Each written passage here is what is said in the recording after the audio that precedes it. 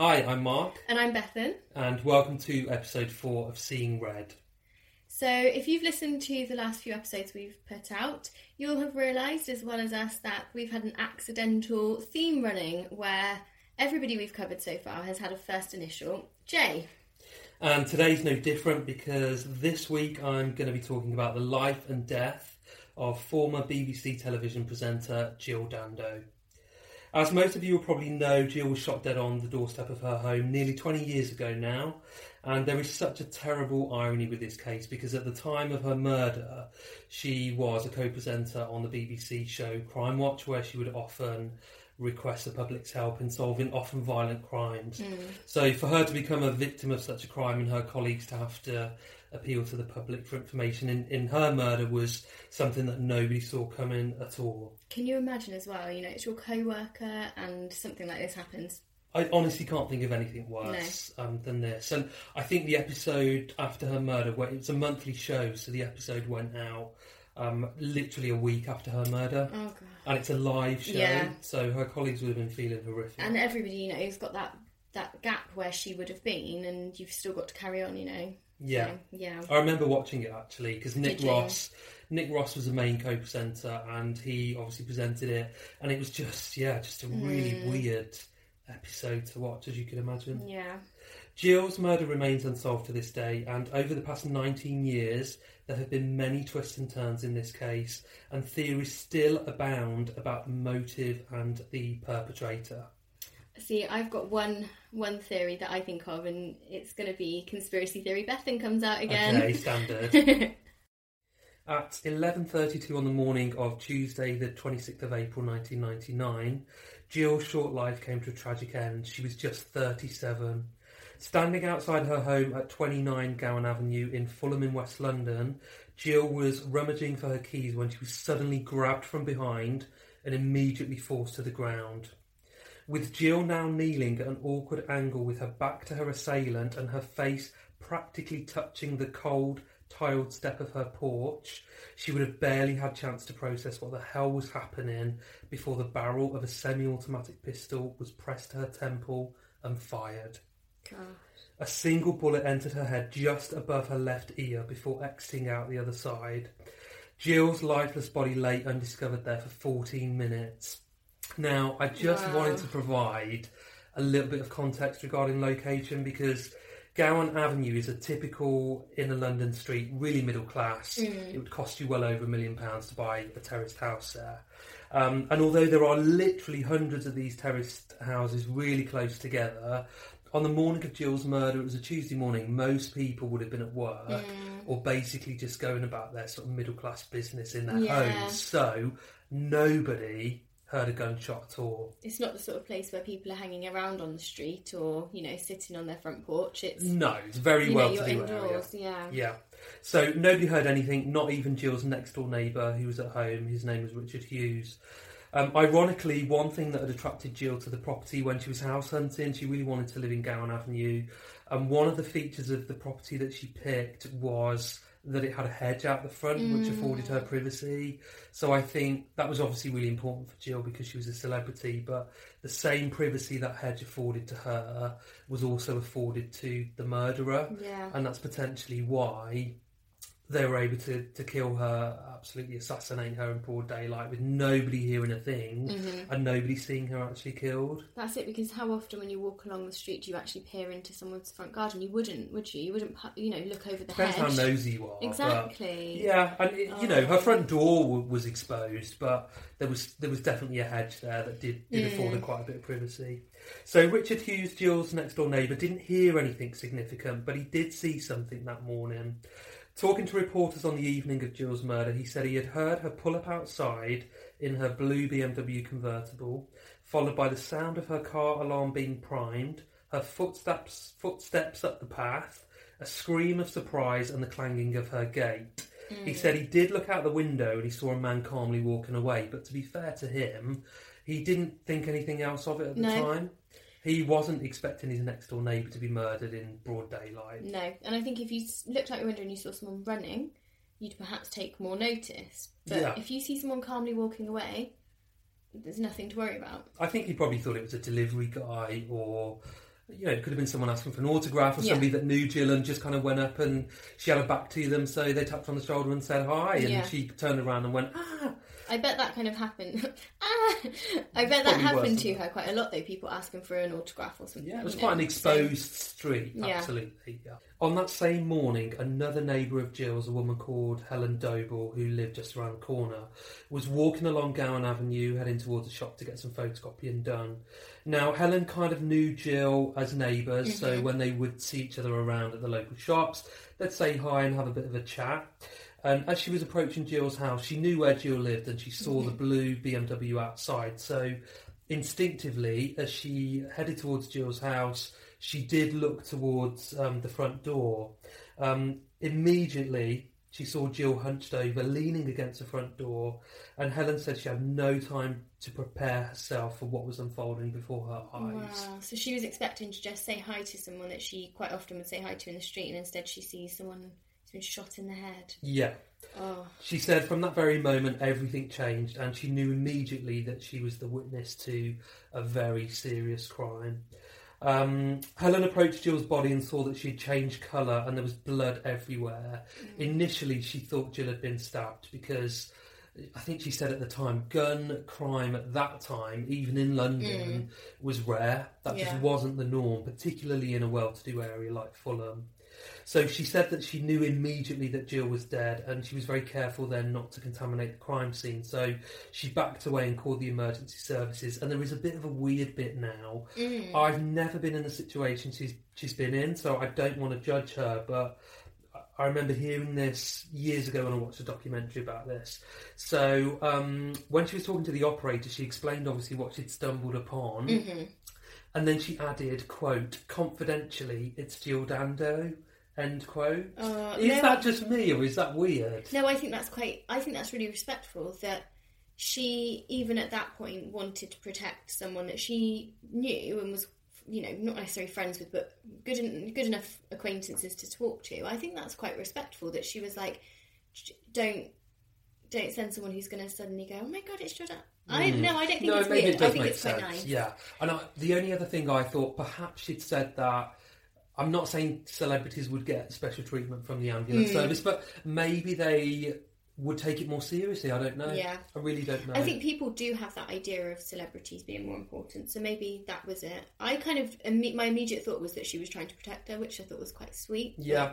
I don't dispute her, that she had the right motive for saying it. I found it a bit cringe, yeah. I think it's quite nice as well, maybe not nice is the right word, but I think it's good that she straight away didn't want to contaminate the scene. Yeah, it's so easy to rush over and try and gather the person in your arms or check on them. I think the thing is that she just knew immediately that Jill was dead, and reflecting some years later, Helen said that she remembers seeing Jill's beautiful engagement ring with all that hope in it on a dead, lifeless hand, with all that hope snuffed out. Because hadn't she got engaged months before she died? She had, yeah. Understandably, Helen didn't want to be alone at this point. For all she knew, Jill's killer was still around. Maybe they were actually in Jill's house. So she'd remembered, as she approached Jill's house, she'd remembered seeing another neighbour, and she knew they were at home. So she ran to that neighbour's house and frantically knocked on the door before explaining what she'd come across. That neighbour came to the scene and confirmed Helen's worst nightmare, that Jill was definitely dead. The neighbour then ran towards a local doctor's surgery before bringing help back to the scene. However, it then wasn't long before the police, the ambulance service and an air ambulance arrived. I think it was something like 14 minutes later. Jill was taken to the nearby Charing Cross Hospital, where she was pronounced dead at 1:03 p.m. News of Jill's murder soon spread, and with a tragic and awful irony, her BBC News colleagues had the difficult task of reporting her death on the lunchtime news, a programme that Jill herself had often presented. That's just awful. There's so many terrible ironies with this case. Just to give you a little bit more context around Jill's popularity at this time, in the days leading up to her murder, Jill's face had been gracing the cover of that week's Radio Times, which is a popular TV guide here in the UK, and she'd also started presenting a new show for the BBC. I think she'd literally started that the day before her murder, called Antiques Inspectors, and she was even due to present the 6 o'clock news for the BBC on the day of her murder. So she really was well known. She's a big name, absolutely a household name at this point. Mm-hmm. So we know how it ends, but where did it all begin for Jill Dando? Born on the 9th of November in 1961 in the seaside town of Weston-super-Mare, Jill was your typical girl next door, and I hate using that old cliche, but I really think it is a cliche, but I think it describes Jill to a T. Mm-hmm. She was so approachable, just a lovely person, absolutely loved by everybody. As a teenager with a passion for performing, Jill was a member of both the Weston-super-Mare Amdram Society and also the Exeter Little Theatre Company. She also volunteered at Sunshine Hospital Radio in Weston-super-Mare in her late teens, and it was around this time that Jill decided to pursue a career off the stage in journalism. After studying journalism at the South Glamorgan Institute of Higher Education in Cardiff in the early 80s, Jill soon started on the career journey that would see her crowned BBC Personality of the Year 2 years before her death in 1997. Mm-hmm. And that really was a fitting award for her because, as I said, she absolutely had this amazing personality. People really related to her. Mm. Having worked as a reporter for a local newspaper and then as a presenter for regional TV, the bright lights of London beckoned in the late 80s, and it wasn't long before Jill became one of the most recognised faces on TV. Held in high regard by the BBC, she was often referred to as the corporation's golden girl. Another cliche for you. She was the go-to woman for everything, from your light entertainment shows, such as the travel programme Holiday, to the hard-hitting serious shit like Crime Watch, which she'd actually started presenting that 4 years before her death and was absolutely still a presenter of that at the time of her murder. So she was really established in that programme then? Very much so, yeah. So let's move forward a bit then and take a closer look at Jill's life in the years and months leading up to her death. Having arrived in London in 1989 at the age of 26, Jill spent the next 10 years working solidly for the BBC, and she was adored, as I said, by colleagues and viewers for her warmth and humility. Colleagues described her as having an astute brain and the ability to always laugh at herself. So she didn't take herself too seriously at all. Whilst everything was going well in her professional life, the same couldn't necessarily be said for her personal life. Jill had a number of failed relationships in her 20s and early 30s, but she had found love again when, in December 1997, she met Alan Farthing, a soon-to-be divorced gynaecologist, when a friend set them up on a blind date. This was a bit of a whirlwind romance, which saw the couple announce their engagement at the end of January in 1999, so literally 3 months before she was murdered. And just a year, really, after they'd met, and very shortly after Alan Farthing had finalised his divorce. So it really was pretty quick. Their wedding was also then booked for the 25th of September that same year. And in the months before her death, Jill had been busy planning that perfect day. Shortly after her death, friends said she'd also been excitedly talking about her hopes of becoming a mother. And perhaps that's why it was such a whirlwind. That's so sad.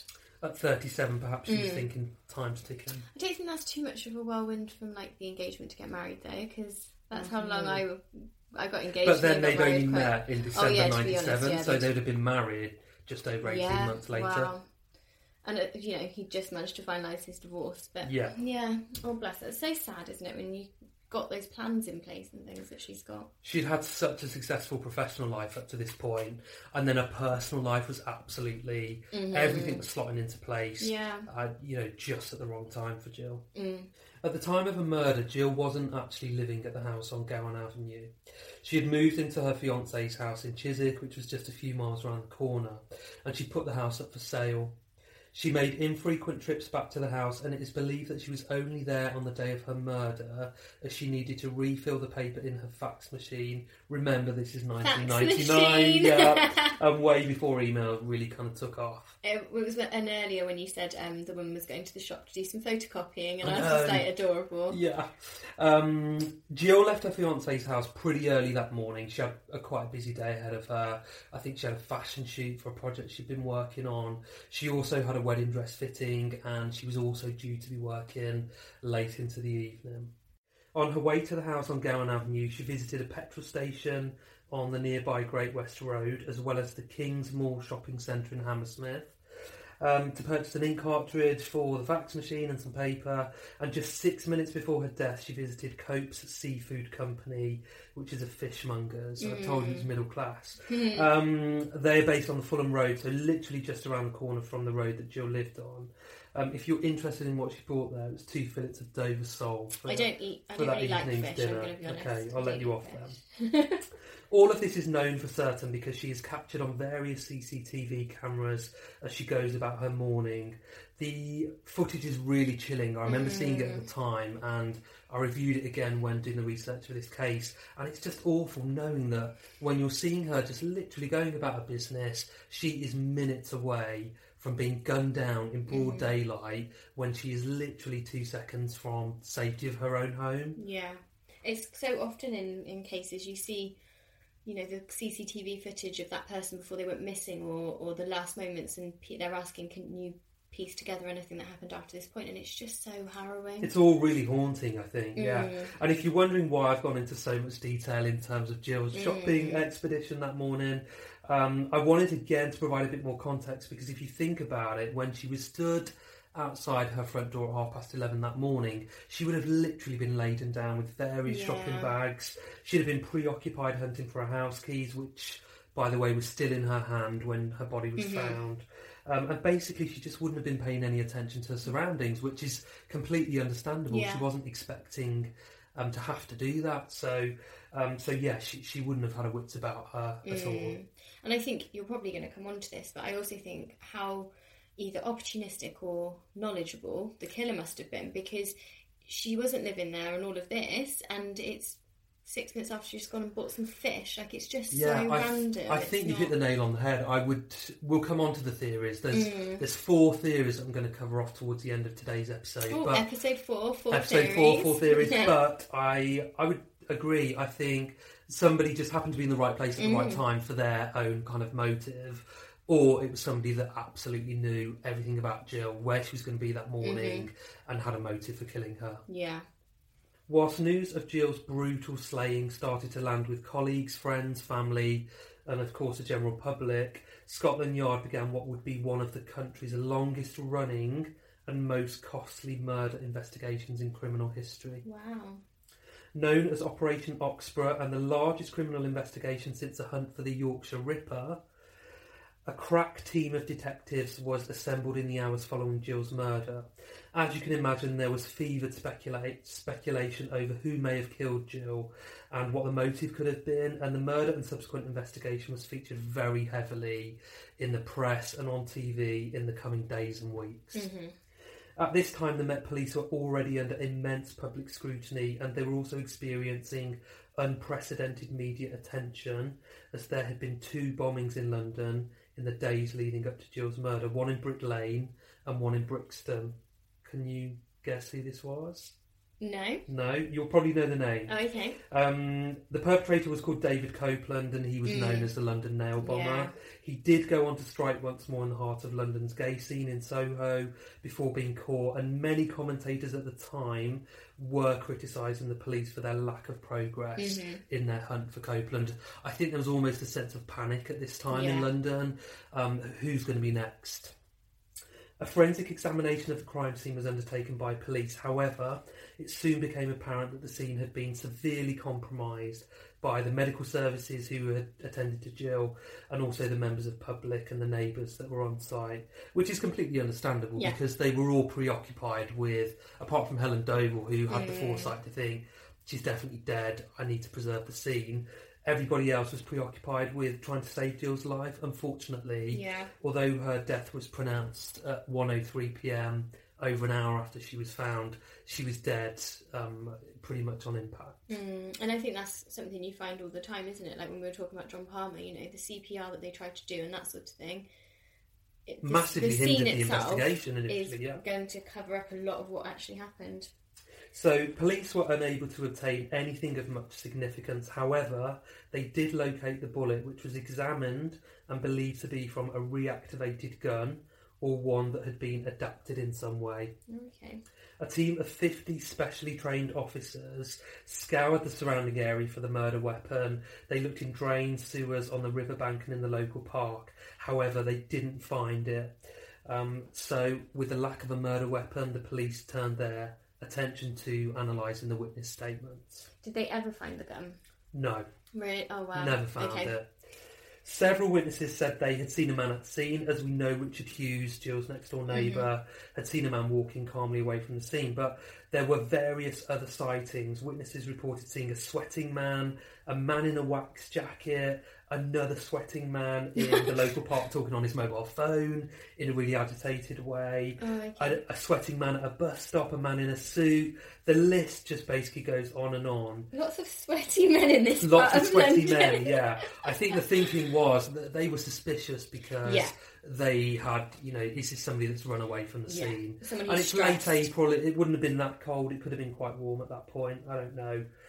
So there were lots of sightings, but absolutely no one had seen the attack. Yeah. In all, over 2,000 people were named by the public as being responsible for Jill's murder. Wow. And I think this just goes to show the difficulties the police face when a case is so high profile. And we definitely saw the same with the case of the Yorkshire Ripper. Yeah. The police were besieged with information, and at that time they didn't really have an effective system for filing that information and reviewing it. But then also with the Yorkshire Ripper case, there was a lot of cover-ups and just there was generally loads. the police being shit. They were led in the wrong direction, as we know.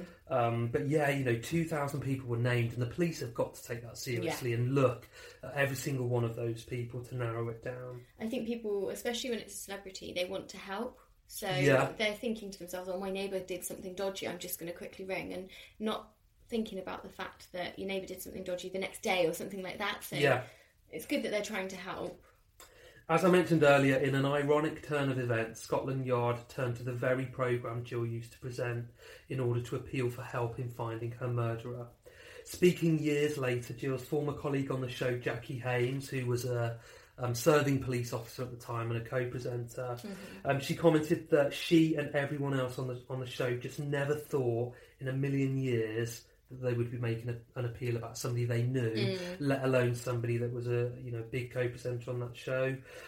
She said that they all felt a massive sense of pressure to use their experience to nail down the person responsible. I think because we made a joke, didn't we, in one of the episodes? I said, if you got murdered, I'd do a podcast on it, and it's just a complete joke. But actually, can you not even joking? I think I need at least 12 months. To get Jesus, over it, it's not even funny. To think of it in a real situation. Yeah. And it is so easy to make a joke like that, and then think to yourself, actually, these people were in that exact position. And this was literally a week after her murder. They were having to go on live TV on prime time, 9 p.m. on BBC One. That show would have been probably watched by 15, 16 million people in the UK.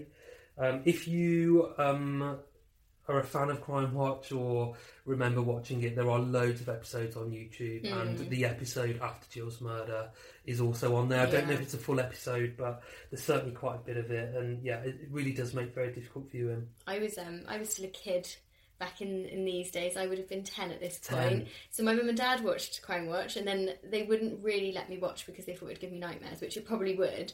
But then sometimes I'd just sneaky, just stay really quiet in the corner of the lounge and then carry on watching TV with them when it was on. So I think it was Crime Watch that sparked my initial interest in true crime, because I was probably about 10 when I started watching it, and it was almost the one thing I was allowed to watch post Watershed at that time. I probably shouldn't have been watching it, but I did. As Jill was laid to rest at Clarence Park Baptist Church in Weston-super-Mare a month after a killing, it was becoming apparent that this was going to be a long and complex investigation with multiple lines of inquiry. The Met Police were under mounting pressure to find the murderer, and the investigation was really intense. Police reviewed hundreds of hours of CCTV footage from the morning of Jill's murder. They searched through 80,000 mobile phone records for the Fulham area for that time, and they contacted every one of the 486 people in Jill's Filofax. Again, it's 1999, so Filofaxes were very popular then. I was surprised to hear you saying about mobile phones. I don't know why, I just assumed... I think they came in probably from 96, 97 onwards. It's really mad. I always think of it as you might have had a car phone. Do you remember the car phones? Or they were attached in the middle. I reckon that was more late 80s car phones, early 90s. From mid to late 90s, mobile phones were pretty well used. Yeah, but then, Filofax. I used to have a Filofax diary. I didn't have an actual file of facts because I was a child, so I didn't really have business contacts, but I used to have a little diary. So the reason the police in particular looked at the CCTV footage was, I think they looked at something like 155 cameras, and they really wanted to see whether Jill was being followed by anybody that morning. And actually, from everything they looked at, they said no, she's not been followed. So she wasn't doing anything particularly like routine, and yet wasn't being followed. If you're thinking about the fiancé at this point, I don't know whether you would be, but it's all, that's the usual, isn't it? I think it's fair to say that the nearest and dearest would often fall under suspicion in the very early days of the investigation, and of course he did. But the police did do a full check on his background, and he was very quickly ruled out. So they were absolutely satisfied that he had nothing to do with Jill's murder. There was no motive. There was no evidence there. I seem to remember as well that he was away that weekend. Okay. I think he was away, and so they were kind of like, well, he definitely was wherever he said he was. It was something like that. So, are you thinking of Joe Yates? No, I don't think so. I don't know. Because she left his home on the Tuesday morning, so she was staying with him, Oh, okay, I don't know. Yeah. The police looked closely at those who were first on the scene as well. And Helen Doe, well, I've seen her interviewed in fairly recent years, and she's just really open about it. She's like, I was first on the scene, I found Jill's body. I knew that I was going to be on a list of suspects. However, the police again looked into her background, they looked into the background of others that were on the scene, and they ruled them out very quickly in the investigation. Operation Oxborough turned its attention then to the theory that Jill was killed by a stalker. After all, she was well known, intelligent and beautiful, and it was more than likely that she had one or two deranged fans. To be fair, when you're a celebrity, all sorts of weird shit can go down, and I think this case really shone a spotlight on some of the shit celebrities have to go through, because in the weeks following Jill's death, it emerged that 2 Lloyds Bank employees had been illegally accessing Jill's financial records and doing credit checks on her. Oh my gosh. That's horrible. Additionally, one man had tried to take over her BT telephone account so that he could see the numbers that she was calling. Oh God. And it also emerged that somebody else had attempted to take over all of her utility accounts. Weird. So so it's I suppose this case then would have highlighted for other celebrities then some of the risks that they were, and some of the steps they can take to look after themselves. In all, police were able to say with confidence through their investigations that 150 people had an unhealthy relationship or interest rather in Jill Dando. However, there was no evidence for any of those individuals taking that further. So 150, but none of them are None of them were a serious suspect. Although it was quickly ascertained that these people had nothing to do with the murder, it just goes to show how many people come under suspicion when a case is as high profile as this. So the police did have a very difficult task in terms of narrowing down a comprehensive list of suspects. And also, can you imagine being that person who's just, you think to yourself you're just being a bit cheeky and you're trying to do this, and then you get questioned by the police for the fact that the person you've been stalking or looking at has actually been shot. So it might give you a bit of a wake-up call not to be such a freak. Yeah. As the 1-year anniversary of Jill's murder approached, the police were getting desperate and decided to revisit evidence that had been presented to them in the early days and weeks of the investigation. To me, this just smacks of desperation. It really does. I think they genuinely were desperate at this point. Who's going to really remember something from a year before? And going back to the beginning, it's almost like clutching at straws. We've got no other leads to pursue. We'll go right back to the very beginning. Like, Upon reviewing some of the early leads they'd received, it became apparent that a man who lived just half a mile from Jill had been brought to the attention of the police in the days following her murder. Apparently a taxi company that this guy had attended on the morning of Jill's murder, which would have been really close to the scene, they reported him to the police, I think, on that day or the next day for acting strangely. And they really felt that he was potentially trying to gain an alibi. Oh, okay. So by what, being there. So he'd taken a taxi, or did he work at He the just taxi turned firm? up at the taxi offices and was kind of hanging around and just being a bit suspicious. And they were like, "You've got no reason to be here." So they wondered afterwards, is this guy, was he there just to try and create an alibi for himself? Yeah. Because it's not going to be known exactly what time he walked in and out of that taxi office. Exactly. And it could have been just enough to cover it for him. So this man's name was Barry George. Born in Hammersmith, know that name. We do. Born in Hammersmith in 1960, he was the youngest of 3 children.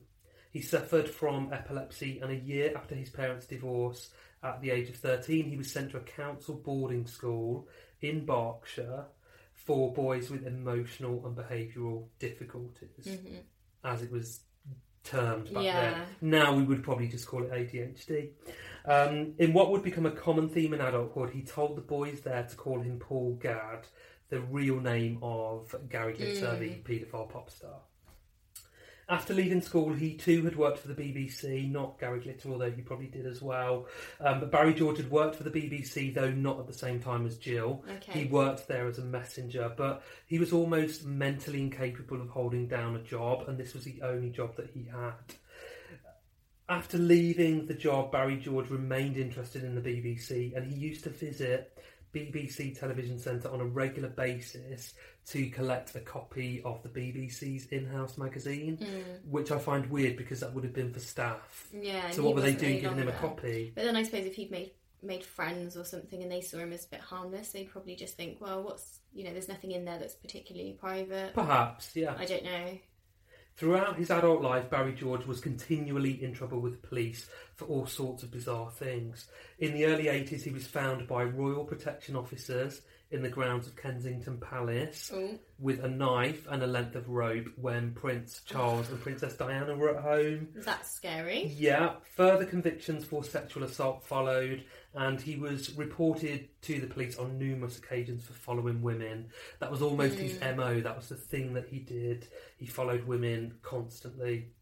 With an obsession for celebrity that had presented itself in childhood, he was constantly changing his name to that of TV stars and singers, and he was often convicted for his crimes under whatever name he'd assumed at that time. Yeah, I've heard that about him. So this made it really difficult for the police to keep him on their radar as a potential suspect in similar crimes that were being committed. Yeah. So he did fall off their radar for that very reason. It does surprise me that you wouldn't be told to somehow prove what your real name is. I thought that when I was researching this. Yeah. Just, that's what you tell me your name is, so I'll just write that on the But Instagram then how would report. they know? How would they know? If you're saying that's my name and they're saying, have you ever been known by the names, and you say no, there's no database. Yeah, I suppose they wouldn't have been database. And I just maybe there would be a database. I would have thought that you'd know. have to prove. If anyone knows if there's a database, please get in touch. And tell us what was going on back then, that you could just give the police any random old name. So Barry George was an avid gun enthusiast, and he'd also served in the Territorial Army, which is kind of like the army but for volunteers, if you don't know what it is. And he also visited a nearby gun club on several occasions, so very interested in guns. Having looked into his background, the Metropolitan Police were now confident that they had sufficient evidence to charge Barry George with the murder of Jill Dando. So what evidence did they have? They'd made some preliminary sort of background checks, found that he was a gun enthusiast, that he used to work for the BBC. That was something that made them suspicious. And he had been reported to the police in the days following Jill's murder, and he lived really close by. So I kind of understand, and when we think maybe the police were clutching at straws, you probably are going to hone in on this guy. You might see things that aren't as important and see them as more important. And unless they charge somebody, they can't take the investigation to the next level. So as we'll see with this, once they charged Barry George, they began a search of his home, and it was apparently a fucking mess, with newspapers piled from floor to ceiling. And yes, some of those newspapers did feature Jill, but you've got to What newspapers didn't at that time? Yeah, this time, she was featured in the press all the time. And it's not like he had a kind of scrapbook or he'd highlighted articles on Jill. So, to be fair, this didn't necessarily suggest that he'd been keeping a close eye on her. Only newspapers that featured her, that would be different. Yeah. Or, but this guy's a hoarder. This guy's keeping copies of all of the newspapers, and some will just happen to feature Jill.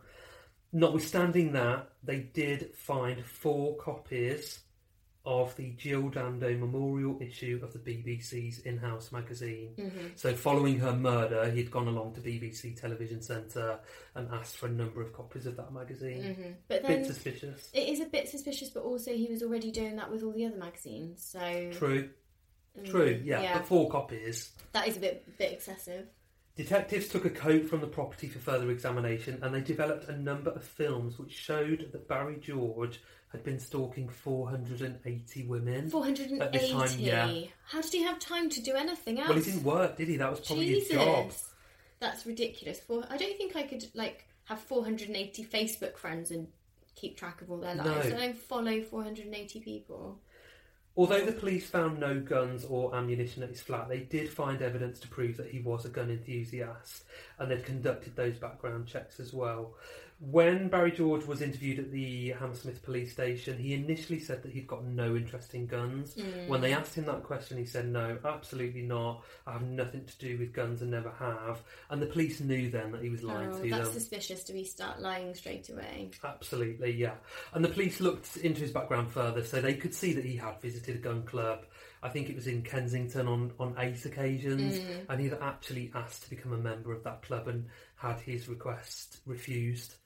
Don't know the reasons, but it could be on sort of mental health grounds, I don't know. At the police station, he was asked to take part in an ID parade, and he refused, which was his right, and he would have had legal representation, so perhaps there was a valid reason why his lawyer said don't do it. But it's again a bit suspicious. It is. However, that didn't stop the police, because they took a photo of him and they did an ID parade, like a virtual one on a laptop, and they called in Richard Hughes, Jill's next door neighbour, and a man who lived opposite who had also seen this guy calmly walking away from Jill's house.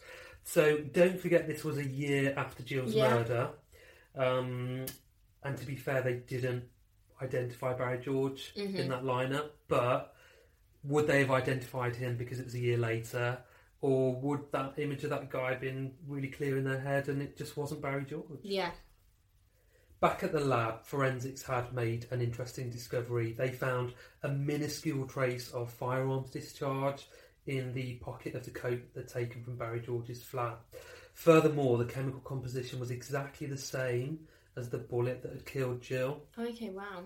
They also found 1 fibre of material from a pair of trousers George owned on the rain jacket Jill was wearing when she was murdered. So it was a microscopic fibre, and I think it was 1/1000th of an inch in width. But it freaks me out that they can find things like that. That's 20 years ago, me. yeah. 1 year after his arrest, his trial took place at the Old Bailey, and he pleaded not guilty. Most of the UK press and media were there. This was a massive trial. Throughout the trial, he sat with a psychologist as his defence were concerned with his ability to understand what was being said and take in everything. So he really did have some kind of mental incapacity there. The defence's case was that Barry George was a man who was vulnerable, mentally incapable of carrying out such a crime. And anyway, they said that he did have an alibi for his whereabouts at the time of the killing, however flimsy that may have been. Despite there being some forensics evidence, due to it being somewhat minuscule in nature, so yes, we've got those 2 bits of evidence, it was very much, microscopic. The case was largely, therefore, centred on circumstantial evidence, and the judge said that's okay. If you, the jury, want to convict him on circumstantial evidence alone, then that's okay. I will accept a majority verdict. Okay, so it is that reasonable doubt thing, even if the evidence is circumstantial, do you have reasonable doubt or not? So, So I'm not going to get too hung up on the trial because I want to talk more about a subsequent appeal. Spoiler alert, he gets found guilty, and to cover off some of the theories as well. So in October 2001, the jury of 6 women and 5 men found Barry George guilty of the murder of Jill Dando, and he was sentenced to life in prison. Barry George appealed his conviction in 2002, however that was turned down. He did persevere and escalated his case to the Criminal Case Review Commission, which referred it again to the Court of Appeal. At this time, he was heavily supported by his sister. Mm-hmm. She was with him throughout this process. And it takes a long time to appeal a conviction, so it was some years later that he actually was able to have a retrial, which I'll come on to in a bit more detail. Mm-hmm. So at this appeal, when it was appealed again, the court heard from expert witnesses from the Forensic Science Service that it was no more likely that the gun residue particle found in Barry George's coat pocket had come from a gun he'd fired than from anywhere else. Mm-hmm. I suppose that's it. If they're doing testing in a lab, it may there could be cross-contamination. Yeah. There could be multiple explanations, and I'm no expert in that field, so I don't know what they could be, but the expert was saying that, it could be from a gun that killed Jill with the bullet that matched that, or it could be from absolutely any other gun. Yeah, and I also think if you've put the gun that you've shot someone with in your pocket, there might be a bit more than just a minuscule amount of residue. But again, I'm not a gun expert, so I don't know. The Lord Chief Justice, Lord Phillips, observed that if this evidence had been given to the jury at the trial, there is no certainty that they would have found Barry George guilty. Mm-hmm. So they couldn't say, well, you've given us this extra evidence, but we still would have had the same outcome. No, it would have been a completely different ballgame. Yeah. And for this reason, his conviction had to be overturned. The CPS decided to proceed with a retrial, and in this trial the firearms evidence was excluded by the judge. So the only piece of actual forensics evidence that could link him to Jill's murder was that tiny fibre. It was actually a tiny fibre of blue polyester that was obviously discovered on the raincoat Jill was wearing when she was killed. That fibre allegedly came from a pair of blue C&A trousers. C&A is an old shop that closed down like 20 years ago. Yeah, how many people would be possibly wearing those trousers? Well, this is it. He made them himself from magical fabric that only he owns. Exactly. C&A was a really big shop at the time. Yeah, so that's ridiculous. People would have been buying clothes from there. He wouldn't have been the only guy that Jill would have come across that wore blue polyester shitty trousers from C&A. It's like nowadays, then, like someone was wearing like an M&S jumper. Well, who isn't? So. His defence successfully challenged the prosecution then that this fibre could have come from another source. Mm-hmm. George's lawyers also argued that he lacked the intellect to carry out the murder. His IQ was 75, which puts him in the bottom 5% of the country. So similar to you, Bethan. Fuck you. So he scored even lower in the bottom 1% for memory and what they call executive testing. These were basically measures of his ability to plan and organise himself and carry out or execute various things. So he really did lack intellect. And going back to what you said at the beginning, this is either a really professional assassin or just some random guy in the right place at the wrong time. It would have had to have been that if it was going to be him, because he could not have planned this and pulled it off without completely fucking it up. I suppose the only thing with him that you could be in the sort of the favour of saying he did it is if he's stalking 480 women, he's pretty good at following people and not being spotted, so then he was constantly being reported to the police for following women, so he was doing it all the time, but he wasn't obviously that subtle about it. I see what you mean. So on the 1st of August in 2008, 8 years after he was sent to prison, he was finally acquitted of Jill's murder, his retrial. I think that's the most awful thing when it does take a long time to get your case appealed and you're just in jail that whole time. I think there's a really bad bit coming up actually, because shortly afterwards he quite rightly launched a bid to sue the CPS for £1.4 million in damages because he'd been in prison for 8 years for a crime he didn't commit. That had been proved in court that he didn't commit it, but the Ministry of Justice reviewed that application and turned it down, and they said that the CPS weren't actively pursuing anyone else for Jill's murder. So in a way they were kind of saying, you've got off on a technicality, yes, you've been found not guilty, but we're not going to be looking for anybody else because we think you did it. That's awful. And his reputation, would have been completely in tatters from all the press coverage and obviously people thinking that he was guilty. So even though he's been let off now, he's being allowed out, something like that is going to make everyone think, well, it was just technicality, you're clearly guilty. On that note, he did successfully sue a number of news outlets, including News International, who I think had published a story saying that he was obsessed with the Sky TV presenter Kay Burley and had been writing to her, and they did. That was found not to be true. They did issue an apology, and them and other organisations paid Barry George hundreds of thousands of pounds in libel damages. So he did get some compensation for having his name dragged through the mud. That's really good, and it kind of, I know, like you mentioned earlier about the Johnny Yates case, and that's really similar. Yeah, Christopher Jeffries sued for hundreds of thousands of pounds, and absolutely. So if it wasn't Barry George, then who the hell did kill Jill? It was reported following a cold case review by the police after Barry George's acquittal that Jill was killed by a professional assassin in what they called a hard contract execution. So that is the police saying that some years after. And it does seem like it, doesn't it? To me it does, because it's very quick, it's all done precision. They shot her in a place where you'd know that she was definitely going to die. They were either incredibly clever or incredibly lucky, and I don't think anyone can have that much luck that they can kill somebody on what is still a fairly busy street in central London in broad daylight on a random Tuesday morning, a high profile person, and nobody hears it or really sees it. Yeah. So the gun, they also said the gun was pressed against Jill's head, which prevented the killer from being splattered with her blood, and it also diminished any sound. So that could have been what diminished the sound. The killer could have had a silencer on it as well. But it does sound like somebody who knew what they were doing. Yeah, because I don't think I wouldn't have known until you just said that you're supposed to put it against their head to make sure you don't get covered in blood. Like, I just assumed that the killer would have been covered in blood, to be honest.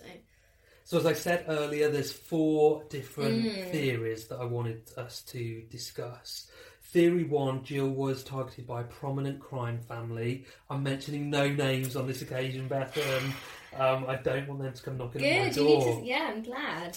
So was she targeted by a prominent crime family, perhaps from North London, for investigating crime on TV? Yeah, I think that is such a key thing, though. If she's reporting on crimes on Crime Watch, and that's a family that she's reported about, you could or were they linked to other people that she was reporting about, and was it revenge for them? Yeah. Or was it just a crime family going out there and saying, this is how much we run London? I think if it was something like that, they probably would have made some sort of statement or made some sort of thing about, this is why we've done it. Potentially sort of boasting to kind of get it out there. But you'd probably hear that we're just showing this. But we might not hear that. Maybe that's common knowledge in the criminal underworld. That's true. And they don't grasp. You need to get more contacts in the criminal underworld. I'm working on it. So that was a line of inquiry that the police pursued. However, when they charged Barry George, they immediately dropped all other lines of inquiry, which I sort of understand that, but that wasn't ever revisited. 2, Serbian mafia could have carried out the hit. So this is really interesting because detectives were told Serbian mobsters based in Britain had plotted the assassination of Jill Dando over drinks at a nightclub in the West End of London called Scandal. Apparently, great name. Apparently, the murder was revenge for a NATO-led bombing of a Serbian TV station. And 3 days after Jill's murder, the BBC took a call from someone claiming to be from Serbia. This person made death threats against a number of presenters at the corporation, including 2 presenters on Watchdog, Alice Beer and Anne Robinson. And in the month in which she was killed, Jill had fronted an appeal for Kosovan Albanian refugees, which is believed to have enraged Serb militants. And I think to just come up with a story about, I know that these people were discussing something in this club, blah, blah, blah, that's quite a random thing to come up with. So maybe someone did hear. It gets more disturbing because 4 Serbian men recently, so that was in sort of June, I think they were on trial. What, this year? This year went on trial over a killing which bared striking similarities to that of Jill's. Oh, that's really interesting. They are accused of assassinating somebody called Slavko Kuravika. I've probably wow, not that was pronounced that correctly. I'm sorry, but this was a guy who was a journalist and a critic of the Serbian regime, and he was shot dead in the head at point blank range. And although this was only just coming to court in the last couple of months, he was shot dead just 15 days before Jill's murder. Wow. How weird is that? Yeah, that is. And also for there to have been this Serbian link, and then that's really interesting. I'd never have considered that. No, that wasn't my theory that I just thought of. So that's interesting. Another theory is that Jill was murdered by the IRA in a revenge killing. So after Barry George's conviction, a convicted killer sent a letter from prison claiming he was part of a 4-man IRA hit squad that murdered Jill. But when did he send this, saying that he'd done it? It was shortly after Barry George had been charged and found guilty and sent to prison. The IRA would take responsibility for things straight away. They usually do, don't they wouldn't have left it. Or they did. I know they're not active now. Apparently this guy's motive for sending the letter was that he didn't want to see an innocent man go down for the murder. Which I can understand. That does make a bit of sense. So he claimed that under orders from senior IRA members, they had targeted Jill due to her links with senior police officers. Mm-hmm. This individual claimed the British establishment knew this was the case, and the IRA were getting away with it to avoid compromising the Northern Ireland peace process. Okay. Which I could believe, again. It's believable.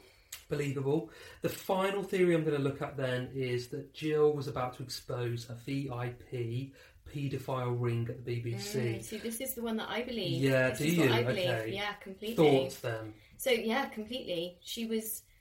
The BBC then have been really slammed afterwards for not sort of doing a panorama into her murder and things like that. And it sounds like she was looking into sort of the whole Savile connection, whether he was bringing children to like the royals, things like that, and that's basically they had her killed because she was going to expose them. And the BBC are, like, as we know, the BBC are completely, we know that they're completely corrupt now. Everybody knows that they were a key part in a lot of it. And Jill was an investigative journalist by nature. She had that training, that background. She was approachable, and actually in 2014 a former colleague claimed that Jill had raised concerns about a paedophile ring operating at the BBC, and when Jill had escalated that to bosses, they didn't want to know. Yeah, well, that's the thing. She would have been talking within the BBC about her suspicions, and she'd have been within the...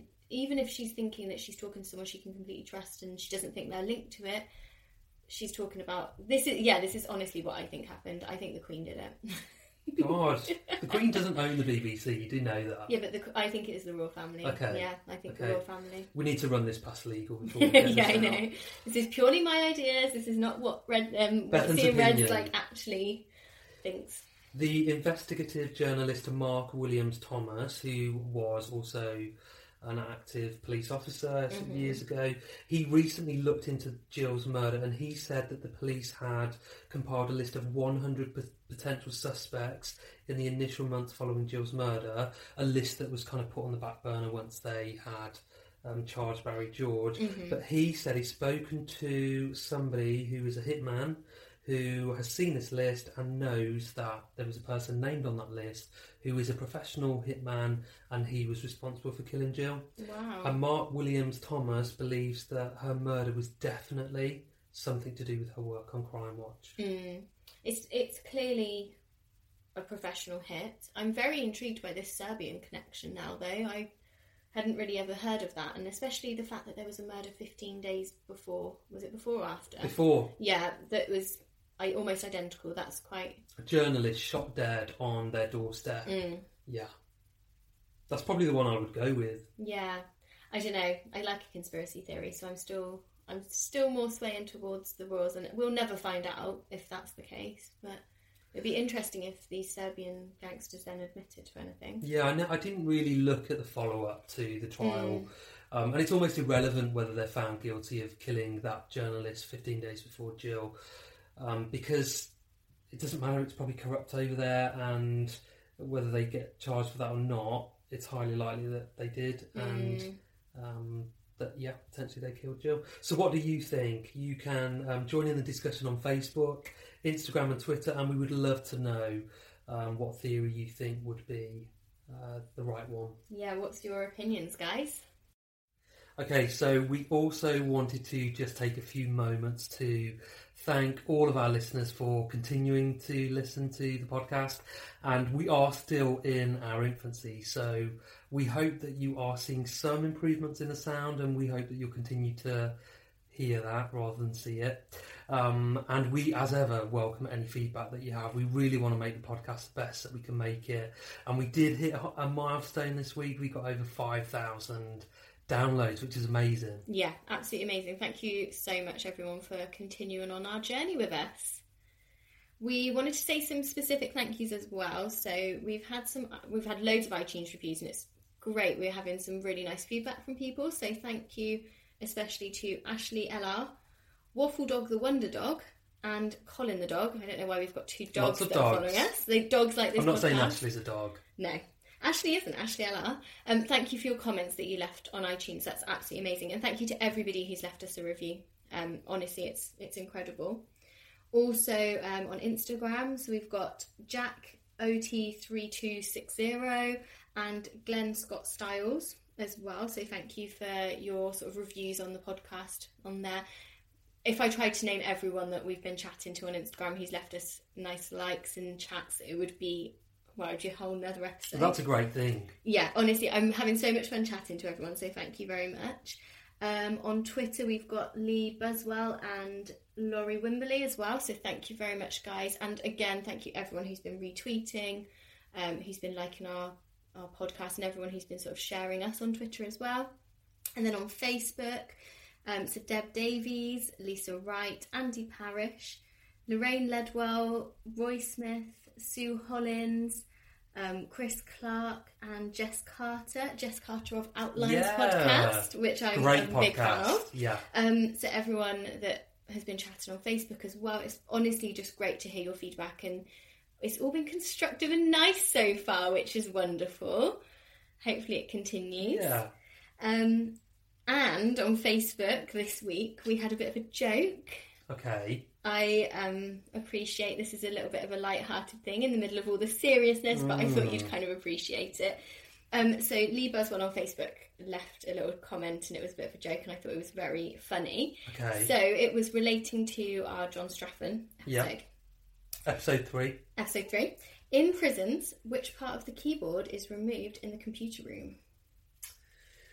I don't know. The escape key. Oh, it's hell. Terrible, but it's so good. That's bad. So there we go. Let's see if you can come up with a new one for this episode. Lee, if you can give us some terrible jokes again about Jill Dando's murder, that's horrible. Oh, fucking hell. I don't think we should. But no. Yeah, so thank you again, everybody. And keep the comments and the discussions coming. Yeah, we're so grateful how engaged everybody is. And we look forward to seeing you next time. Yeah, I promise it won't have a J in the name one of the people involved does, but it's okay. Okay, they're not the main subject. There's a lot of people in there, so it's okay. Great stuff. See you next time. Soon.